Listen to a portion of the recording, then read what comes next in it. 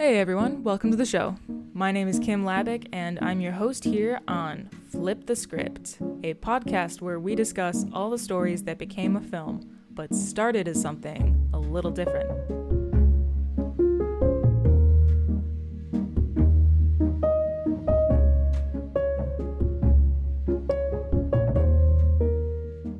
Hello. That's it. That's it. No name, nothing. My name is Joey Bapper, and I am Kim's semi-friend from college. Yeah, I think we've heard of each other. I've seen you once in real life. Yeah, I just got this random Facebook message. I had to approve it. We're not even friends on Facebook. That said, my hey, do God. you want to do this podcast for that movie you won't shut the fuck up about?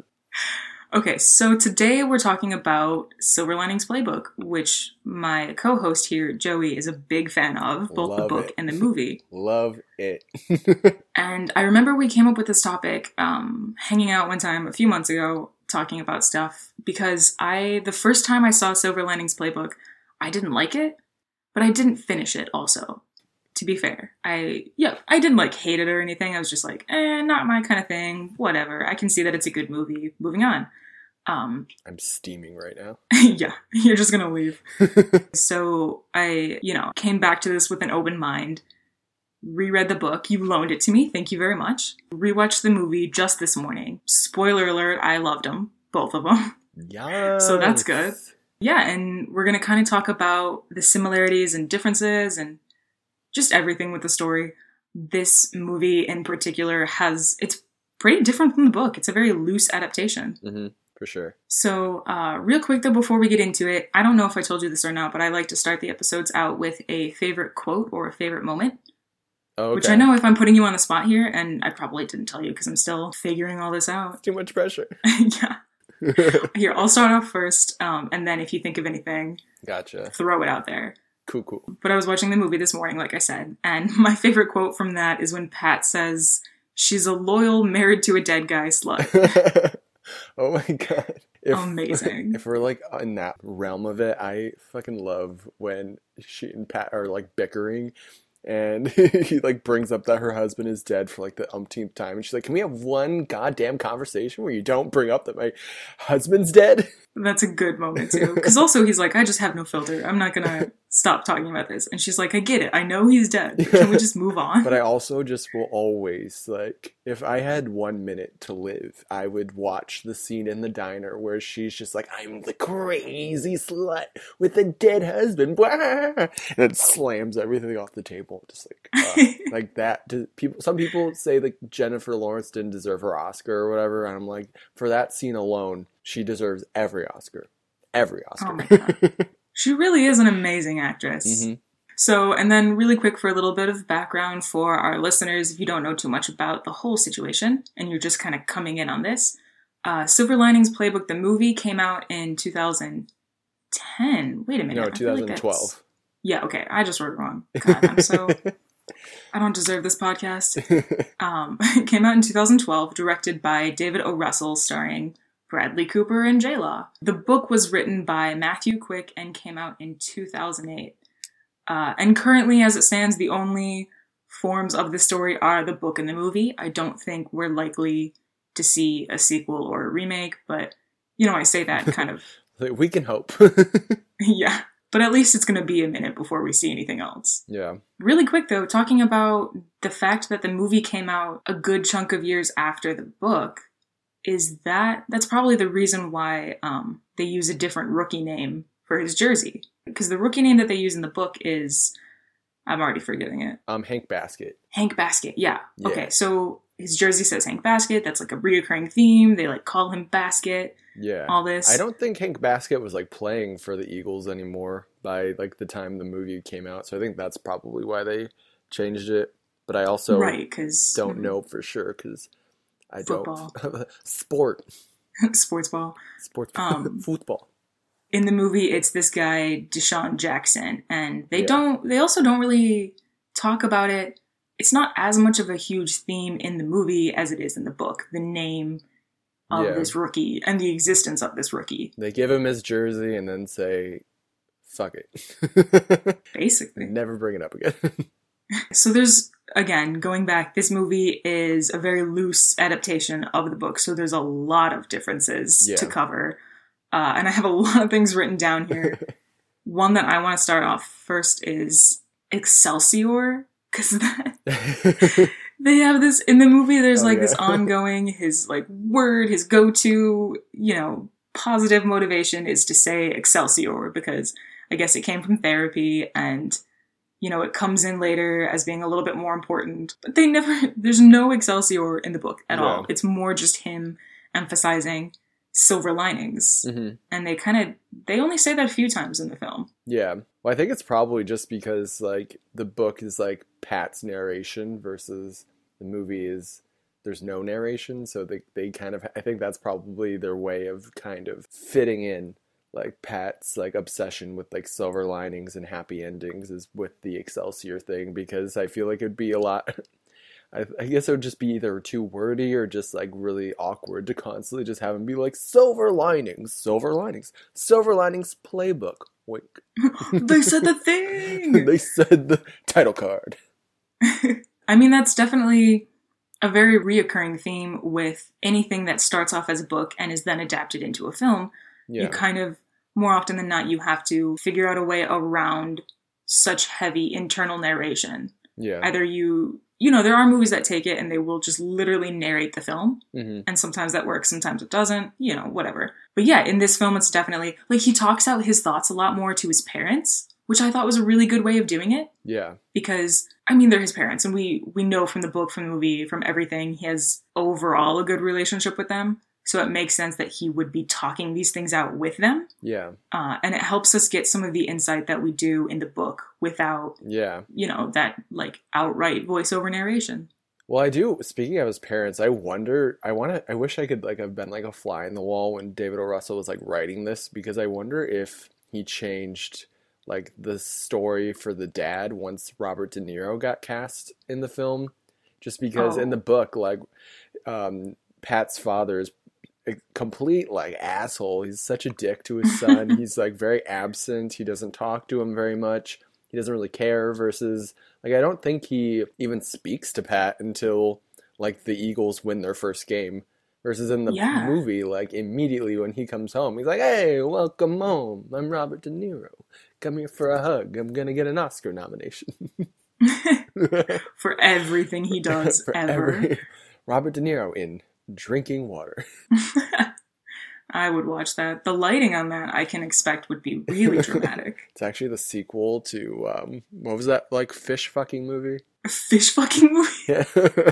Oh, you mean the Oscar-winning Guillermo del Toro, The Shape of Water, a.k.a. the fish fucking movie? It's the subtitle. Or not the subtitle. I love it. You're not wrong, though. But yeah, they really just redeem the character, because I wrote throughout the entire book, he's just I didn't like him when I first read it back in 2012, and I really don't like him now. But in the movie, he's actually pretty cool guy. Yeah. Well, and because of that, they also kind of lose the whole storyline that the book has about the mom giving him kind of an ultimatum. Yeah. Early on in the book, the mom is dude, I'm done with this. I'm done with being your mom, basically. You're my husband, whatever. You need to talk to your son about something. You need to clean up after yourself a little bit. She lays down the law in the book. And in the movie, obviously that never happens because, you're saying, the character is better. The character is kind of just only somewhat of a deadbeat dad. Yeah. I feel bad for Jackie Weaver, because I feel they just took away most of the stuff that the mom in the story got to do in the book. They really added a lot to the dad for the movie, but then they really did take away a lot from the mom. And I think she's awesome in the movie, but looking rewatching it, it is kind of surprising, because this was I think when this movie came out and all of the award nominations happened, it was the first film in I think a really long time to be nominated in all 4 acting categories. And Jackie Weaver got nominated for being the mom, but watching it, she really doesn't do a ton in the movie. She's great, but she doesn't do much. True. I think her biggest acting moment would be when she's yelling at them to stop fighting. Yeah. I will say though, like rereading the book, like she acts exactly how I imagine like the mom in the book to be acting, because the mom is always like on the verge of like happy or sad tears at any given moment. And when you watch Jackie Weaver in this movie, she's always just like, oh gosh, guys, either I'm gonna be so happy or I'm going to have a mental breakdown. As a fellow white woman, can confirm we are always on the verge of either a happy cry or a sad cry. Yeah, I totally agree, though. She was really great at portraying that character. Mm-hmm. She really gave the same vibe that you get from the book. Mm-hmm. Okay, so one big thing that I also want to talk about, Danny has so much more character and an existence in the movie than he does in the book. Because Danny in the book is like, I don't even think he's mentioned at the beginning. Or if he is, it's like really brief. They're like, oh, my friend Danny, moving on. Yeah. And then he comes back a little bit more. You know, there's bits in the book where he's talking about like, oh, my friend Danny would say this. Or my friend Danny would think my that. My black friend Danny. Yeah, he always specifies, my black friend Danny would say this. But yeah, and in the movie, he has so much more going on. Like I wanted to not like that he had more of a character in the movie, because my heart was like, I want it to be like the source material, you know, be true to the book. Yeah. But I think it really helped the whole thing that he had more character in the movie, because it's fun to see him in the beginning when he's like somewhat breaking out of the hospital, like in a really chill way. He's like, just take me home. It's whatever. And then part of the way through the drive, they're like, hey, you're not supposed to be here, actually. Just found out you need to go back to the hospital. And he's like, damn it. All right, well, bye. There's a lot that he adds to the film. Especially, he helps them with the dancing. There's one point where he goes to one of their, like, dance rehearsals. Yeah. And he's like, nah, you gotta do it like this, man. Do a little bit of this. Like, try this out. Which also... And Pat's like, all right. I just also think about that scene because it's been, like, brought up. Because I know, like, everyone makes fun of... Quentin Tarantino's like fascination with feet, and like, but one thing that I've seen like in reviews for like his work is like David O. Russell will constantly like ogle his like actresses. It's like there will be tons of like boob shots, and then like there'll be butt shots too. And like I just think of that like thing where he's just like pow, pow, pow, and the camera just zooms in on like J-Law's butt. To be fair, I didn't know that about David O. Russell, that being like his thing. Well, I think it's like, the real big thing is like he's just an asshole. Like apparently he just like screams at his like actors until they give him what they want. Gross. But when I was watching the film, I felt like it wasn't as male gazy as I was expecting, which is good. I mean, there was the moment with like the butt shot, but other than that, most of like the dancing shots and stuff seemed very real, rather than being like, oh, hey, by the way, don't forget Jennifer Lawrence is super attractive, which we know. With like the male gaze thing, I will say that I do think like the movie does a lot more to like make Pat more like masculine or something. Because in the book, I mean, in the book, he's in his like head, he's still like a guy's guy, and he'll always be like, oh, like crying, and then it's like, then he'll just like randomly start crying for like no reason, versus like in the movie, like one of my favorite scenes in the book is when it's after the dinner scene, or after they have dinner at Ronnie and Veronica's house, and like Pat walks Tiffany home, and then she's like, well, like, I hate that you wore a fucking jersey to dinner, but you can fuck me if we turn the lights off. And then he just like doesn't say anything and like just stands there for a while, and then she's like, or you don't have to fuck me. And then she starts crying, and then he starts crying. Versus in the book, or I mean in the movie, like she does the whole spiel, and then she starts crying, and he's like, what the fuck? Tears? Yeah, she slaps him in the movie. She didn't slap him in the book. Oh yeah. I actually like the slap though. Like, it worked. It definitely worked. Ooh, another thing, there's a cop character in the film. Oh, yeah. His whole character thing is to be like, hey, don't forget, you have a restraining order, respect that shit, or I'm a cop and I'm gonna come fuck your life up. I think it was like, I think was added just to kind of be like the stakes of the film, like to remind us that Pat could like easily get sent back to the hospital, since in the book, I think it's just kind of like, he kind of reminds himself, and like his parents, especially after like the first altercation with his parents, are like, we'll send you back. And then, so I think since the parents in or the dad in the movie is much less of an asshole. They needed to insert a different asshole to be that reminder for us. That's a really good point. I didn't even think about that, but you're right. It does kind of help keep the stakes present, and a good reminder. I'm just so smart. Oh my god, it's almost like you really love this story and have thought about it a lot. Another thing that we need to talk about, this film gives away the whole cheating incident within like the first 15 minutes. Oh, yeah. Whereas the book, it was mostly saved for the end. Like we understood what was going on. He did mention there was a cheating incident, but we never really knew until the end of the book. You know, that was the whole inciting moment for him being in the hospital and all of that stuff. Yeah. The film gives it away very early on. It's like, hey, this is what happened. He knows this happened. Let's move on. Which I think worked to the benefit of the film, because otherwise it would have been a little bit too, you know, we might not have gotten enough clues to keep us understanding. Mm-hmm. Well, I also feel like it just would have been like it would have made the ending a lot more clumpy. Like, even though like there was like some like the hint dropped that Tiffany wrote the letters from Nikki, which I'm sure we'll get to like later, but I feel like if you had that as well as like revealing the affair that Nikki and the teacher had also at that point, it might have just been like, well, that doesn't seem to gel really well. And I think also since we didn't really get any narration from Pat and like really get to delve into like how he ended up in the mental institution, I think it really worked to just kind of like have it be like fully revealed, like when he's, I think, like, I don't remember if it's during the fight with his parents or if it's just at the doctor's office, but like either way, I think it just like worked to get it out in the open there, so we have an idea of like Pat and what went on and why he was sent to the hospital. Absolutely. Because the rest of the film, it's enough to keep you moving forward. Yeah. Kind of thing, without needing that as such a big plot twist. Yeah. Which I respect. And while we're talking about it, let's get into the difference of the correspondence with quote unquote Nikki. Oh, yeah. Because that is so wildly different in the film. Mm-hmm. Yeah, okay, let's start off like in the book, Tiffany writes a letter first. She writes a letter and gives it to Pat and is like, don't open this until you're happy, then burn it and give me an answer. Yeah. And within that, she's like, hey, help me with this dance thing, and I'll give you a correspondence with Nikki. That didn't happen in the film. In the film, it was more like he kind of started it. Because they were having that conversation at the diner, and he was like, blah, blah, blah, you know, if only I could talk to Nikki. And then Tiffany brings it up and is like, look, I can do this for you. Yeah. Which I guess is close enough. I guess that is Tiffany bringing it up, really. Because he never says outright, like, hey, could you do this for me? Until she offers. Yeah.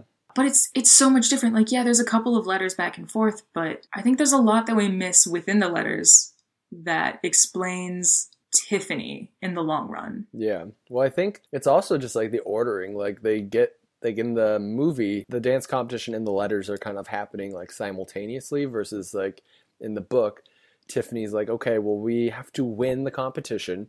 And then after that, then you can, then I'll do the letters for you. But I agree, like there is some stuff like, or we do miss either like clues or just things that really help make us understand Tiffany a little bit more in her like motivations. But I get why they had to cut like the letters down, just because I mean, in a movie, it's probably not the most like entertaining thing to just watch someone like read like 15 letters out loud. But I did like in the book though, like how she constantly is like trying to like at first subtly like hint to Pat like, I've moved on. Like it's time for you to do the same. Maybe with that nice Tiffany gal. To like the last letter being like, Pat, we're not getting back together. Leave me alone. This is the last letter. Goodbye. And I think in the movie, it's way more obvious that Tiffany wrote the letters while you're watching it, which I think they still do really good about walking the line between, are they from Nikki? Are they maybe from Tiffany? But you get more of a hint overall in the movie. Whereas in the book, I feel like it didn't really, at least for me, it didn't really hit until the later letters when, like you're saying, she was more open about, dude, you got to move on. That's when I started getting like, oh, okay. Yeah, that's something that I think a Nikki would say, but also I think this is starting to prove that maybe Tiffany's writing the letters, blah, blah, blah. I honestly, like, I watched the movie before I read the books. Like, I didn't know it was a book until afterwards. Because I was only 17, I think, when the movie came out. Baby Joey. Baby Joey. But life was so much simpler. But if I had if I had read the book first, I don't think I would have caught on that Tiffany was writing the letters. Like, I don't think I would have until like it is revealed. Mm-hmm. But I do agree it was like hinted at more in the movie. But I also don't think it was really obvious until like the confrontation scene at the house where after the fight at the football game and Tiffany comes over when Pat doesn't show up for their dance rehearsal because she like says something that was written in one of the letters. Like I forgot what the quote was. Oh, if it's me reading the signs, yeah. And then that's when, and you also get like Pat's like realization of like, oh. So I think like they intentionally like want you to know though that Tiffany wrote the letters so that it brings some more stakes for like the last act. And also probably because it helps develop their relationship with each other more. Yeah. Because in the film, you know what, I'm going to pause on this for a second because I do want us to talk about the ending sort of later. It's very different. Yeah. But yeah, for that purpose, I think it makes sense why the director did it this way instead of in the book. But we'll talk more on that later. Really quick, I do want to talk also about the dance competition. Because like in the book, they're like, there's this dance competition. They get to the dance competition and everyone's like younger than they are. Yeah. Just like enough, not significantly, but enough where they're like, oh, okay, this is interesting. We probably have more of a shot than we think. Whereas in the movie, it's so the opposite. The dance competitors are pros. It's Dancing with the Stars, pretty much. Yeah. Yeah, it's Dancing with the Stars. Well, yeah, and it's like also just interesting of like how the book incorporates the dance competition versus the movie, because in the book it's kind of like the middle, like it's the late middle, versus like the movie it's kind of like the climax. And it makes sense that they changed it because in the book, even though Tiffany tells Pat that it is like a competition and they have to get first place, she reveals after they finish and do really well that it's just a like exhibit and no one actually gets a trophy and no one wins. It's just you perform. Because I also think it's like called like Dance Away Depression or something. Right. Versus in the movie, it's like a straight up just dance competition. There are winners, there are losers. And what's funny that I like learned from like a behind the scenes fact is that the script did call for Tiffany to be like a very good dancer, and like they did want them to actually be able to do well, but then over the course of filming they realized that Jennifer Lawrence could not pick up like the dancing. Aww. So there's a line where like they had to dub in, and like this is why like it's shown from behind her head like when she's speaking. I'm an alright dancer, not great, but it's for fun, who cares? And like they had to dub that in because they just like she was not that great of a dancer. And you know what? That's fine. Jennifer Lawrence, you are talented in so many other ways. It's okay. You don't have to be a quadruple threat. Quadruple, right? Because I mean, we're including singing. She sang in... I mean, yeah, she's like a Billboard Hot 100 like chart topper with that single that they did. Yeah, and we'll talk on that when we get to Hunger Games eventually. You know, I'll say it now. I thought that was really interesting how when the Hanging Tree song came out, like in real life, they did a remix of it. Oh, yeah. And I was like, that is exactly something the Capitol would do, is like remix that song and make it more poppy. I just remember that Jennifer Lawrence was just so reluctant about the entire thing. She was like, I fucking hate singing. Please stop this, guys. Just don't make this a thing. I'm not a singer. This isn't gonna be a thing. It's okay, girl. We got you. We have the power of editing magic. Also, with the dance competition, they didn't dance to Total Eclipse of the Heart. Oh, yeah. Like they did in the book. Which was a little disappointing, but I thought it was really cool how their actual dance sequence was a mashup of very different style songs. I thought that was really good at like representing, you know, their difficult emotional roller coaster. Yeah, that was beautifully put. And on the subject of difficult emotional roller coaster, the film outright states that Pat's character likely has undiagnosed bipolar, or at least that's what they were using in the court case. Yeah. You know, to get him in the hospital rather than just in jail. I don't remember. Do they even like say in the book like what Pat has? Nope, never. I don't think they did. They just basically say that he pled crazy in the book. That's like basically what they say. They're like, he pleads mental illness to get out of it. Yeah. But the film states outright, they say undiagnosed bipolar, which I'm not a therapist. I don't know enough about that to say one way or the other if that's like an accurate diagnosis. So I can't really say anything on that. Yeah. Well, I think it's like interesting though, just like reading like the book and stuff again, I'm also not a therapist, so like don't hold me to like understanding what like mental illness is, but I think the book does a really good job of just showing how Pat's brain works and like his like fixation and almost like borderline obsession with things. Like he's obsessed with Nikki, he's obsessed with fitness, and he's obsessed with reading the literature, which both of those also just tie back to Nikki. And like it's interesting like how, especially in like the first like half of the book, literally every other paragraph he brings whatever is happening in the story back to Nikki and his fixation on ending a part-time. And it's like I just feel like he did a good job of like portraying, at least I'm assuming, like portraying like a manic personality trait. Mm-hmm. And then another thing, sorry, do you have something? No, go ahead. I was going to say another thing is there's this interesting moment in the film that we don't see in the book. Interesting moment where the dad is like arranging the remotes while he's watching the game, because he has like a superstition about the arrangement of the remotes for the team to win. Mm-hmm. And Pat says something like, that's OCD behavior. Yeah. And his dad really quickly is like, no, it's not OCD. I'm not superstitious, blah, blah, blah. He's very much quickly denying any relation to anything mental illness, which I think was another really good moment to show the attitudes of the people around Pat towards mental illness. Yeah. Because I think the film balanced that very well with showing that like a lot of people around him, specifically in his family, will say things like crazy and, negative things about mental illness, where a big point of the film is to be like, to destigmatize those and to also just be like, look, other people, everyone has their thing, everyone has their shit. Yeah. Let's move on. Let's just deal with it and be better. No, for sure. Well, also, like behind the scene fact is that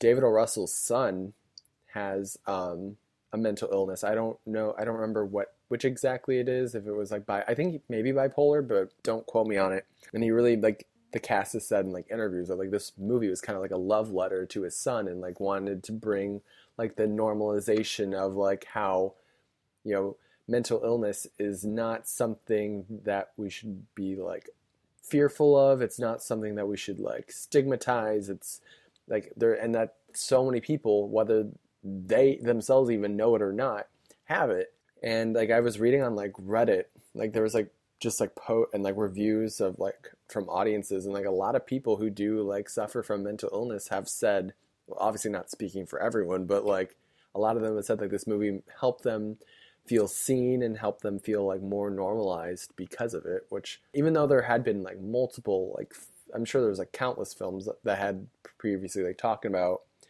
mental illness, but like none had ever really gone about it, I feel like, in a way to really show that people who have mental illness can also be normal people. They can live normal lives, like obviously with some bumps along the road, but like still, like they have, like it's not just like you stick them in a hospital and they stay there forever. Right. Mm-hmm.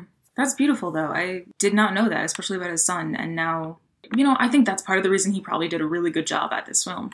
I mean, of course he's a really good director as well, but it helps when, there's somebody close to you that you care about in that situation to be able to empathize greater and understand it more.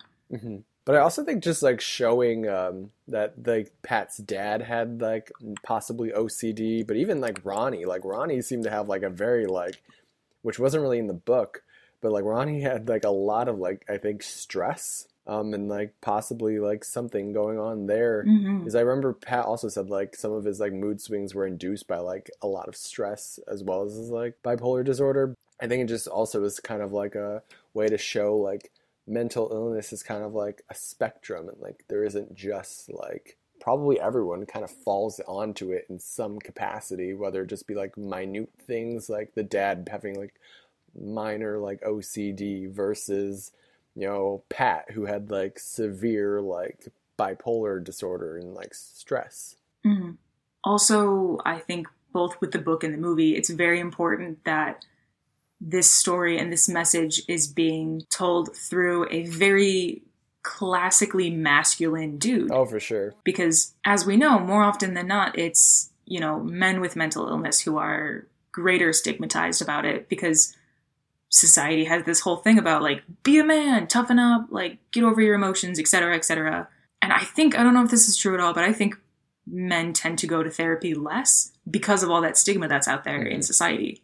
So I love that this story is so good about talking about it, bringing it to light, especially with Pat, who is a very classically, like, you know, he exercises a lot, he's super built, like, he goes to football all the time, he loves football, he knows everything about that. He's a man's man, so to speak. Mm-hmm. Well, I think it's, like, also just, like, piggybacking off of that. Like, it's not even just, like, with, like, men are, like, least likely to go, or less likely to go to therapy. I think, like, men are just less likely to do, like, anything that's, like, better for our, like, health, because it is kind of, like, I mean, I've had things in life where, like, I probably should have gone to the hospital to, like, get stitches or something, and I didn't, because I was just like, oh, whatever.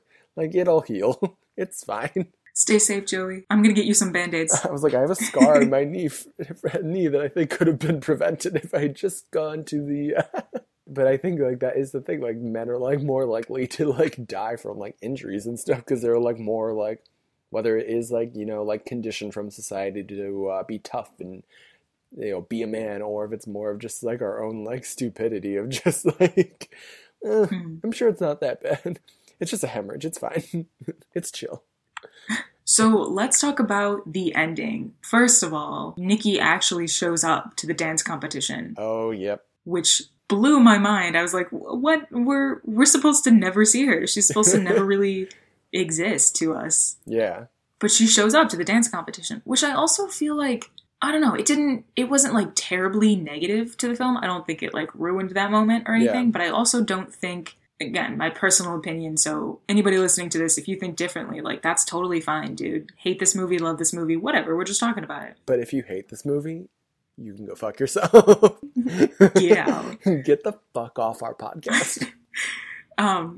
Damn it, what was I saying? Oh, so she shows up to the dance competition, and so in my personal opinion about that, I don't think it gave enough to the story in return. Like, I think we could have dealt without it. I disagree, though, because I feel like when they revealed it, like, kind of, like, or not revealed, but, like, severely hinted that it was Tiffany that was writing the letters, is I feel like it added more stakes for Tiffany. Oh, that's true. Because now she has the woman who she's been impersonating for, like, a month. And then it's also like, well, what's Pat going to do? Is he going to... Well, I guess it's also like, what does Nikki want? Because we don't really know... They don't really go into, like, what Nikki's been up to in the movie since, besides that she filed a restraining order against Pat. Mm-hmm. But, which I guess is also something that I just, like, want to pivot to really quickly, is, like, the difference of, like, how long Pat was in the mental hospital is very different from the book to the movie, which plays into, like, Nikki... I think why it made more sense for Nikki to show up in the end for the movie versus the book. Because for the listeners out there, in the movie, Pat was only in the mental hospital, I think, for like 8 months. Versus in the book, which they kind of like play like with Pat's mind a little bit. But in the book, Pat was in the mental hospital for 4 years. Mm-hmm.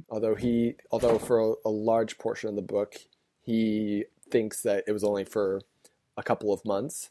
Although I didn't realize until rereading it that the dad, like, revealed it to Pat early on that he was in the mental hospital for 4 years and not a couple of months. Like, it was like within like the first couple of chapters. But then Pat is just kind of like, I hear you, but you're lying and this might be a delusion. So I'm just going to go on. And then everyone has to, like, tiptoe around the fact that years had passed and not just a couple of months, because, like, he realizes, like, the football stadium's been torn down and a new one's been erected. His brother got married. Like, all of these, his friend Ronnie has a toddler, not a newborn baby, like he thought.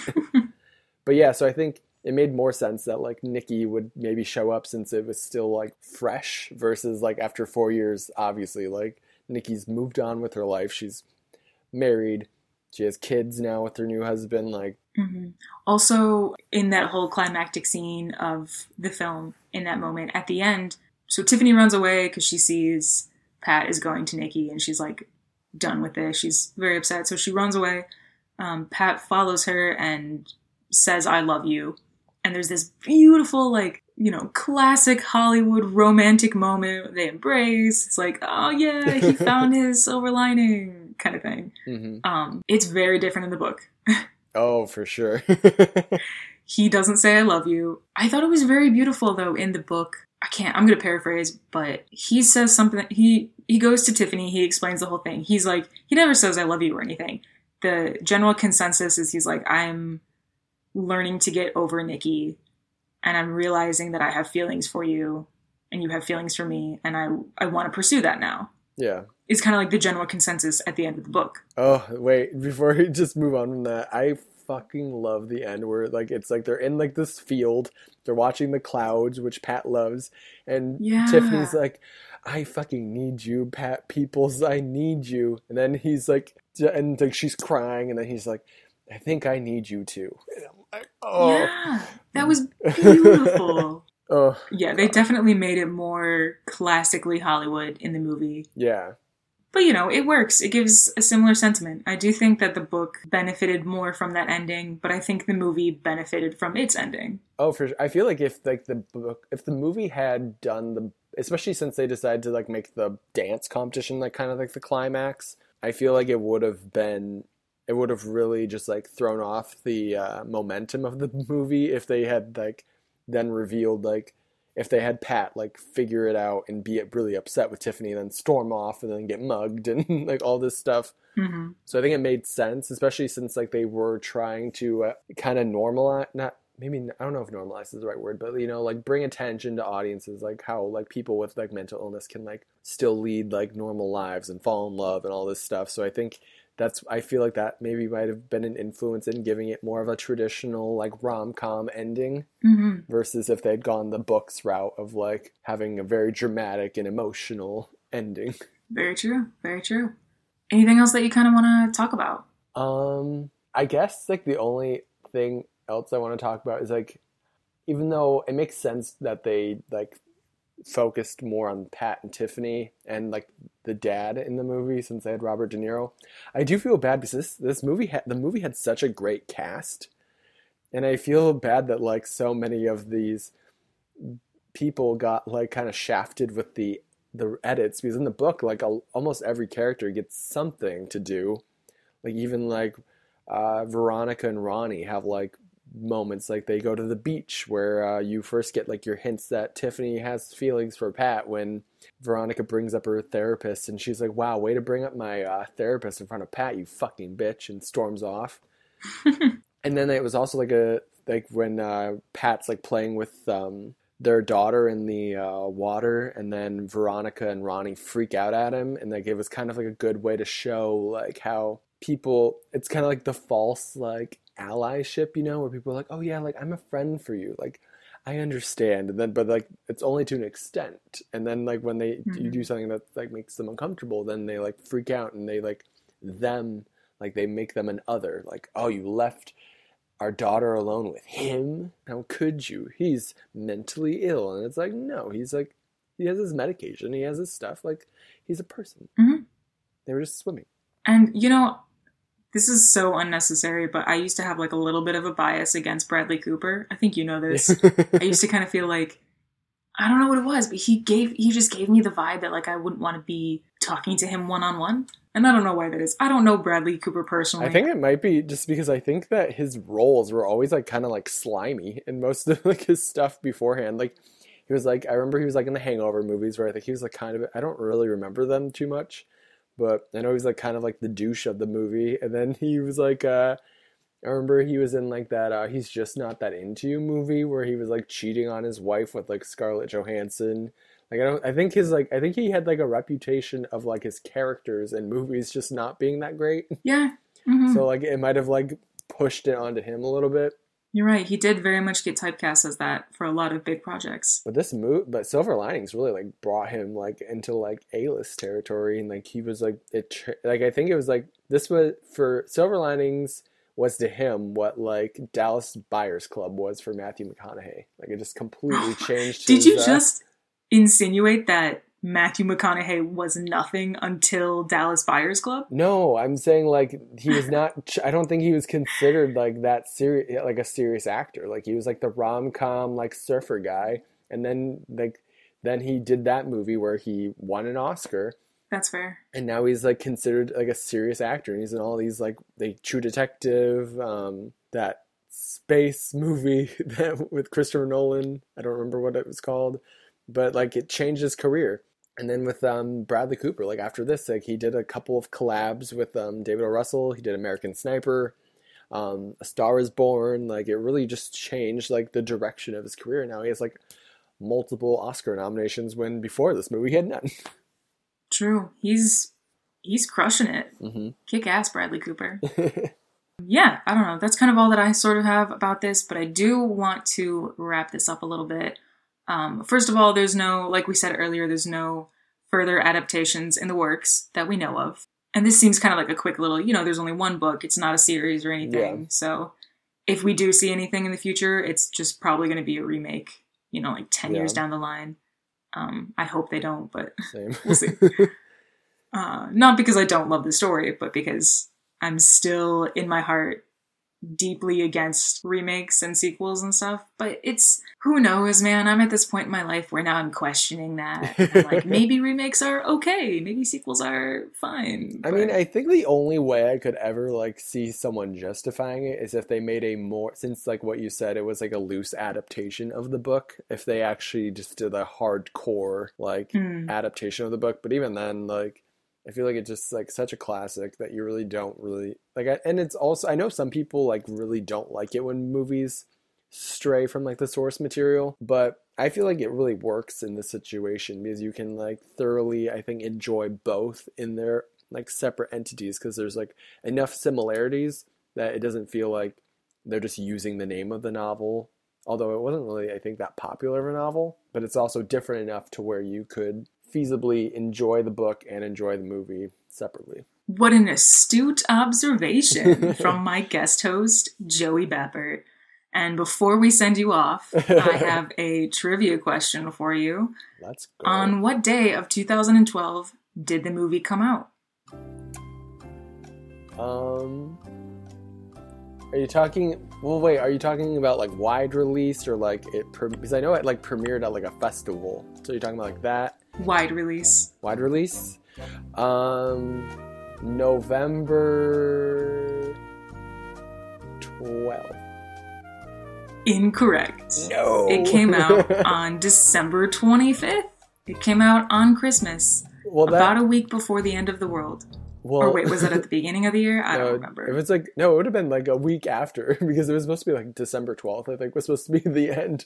Oh, okay. So a week after the end of the world. But I do remember seeing it though in November though. Because I remember it was like, it had like a limited release. So I remember I was like in a very big J-Law phase. I was just like anything she was in, I was like, let's go watch it. True. Well, I got my information off of IMDb, so take it up with the big guys. Well, fuck you, IMDb. Anyways, that's it for this episode. Thank you again, Joey. I appreciate you being here, and we will see you next time when we talk about The Hunger Games, another Jennifer Lawrence favorite. Can't wait. All right, bye. Bye. Well, that's a wrap. Thank you for your time and your ears, and don't forget to tune into next week's episode of Flip the Script. Peace out.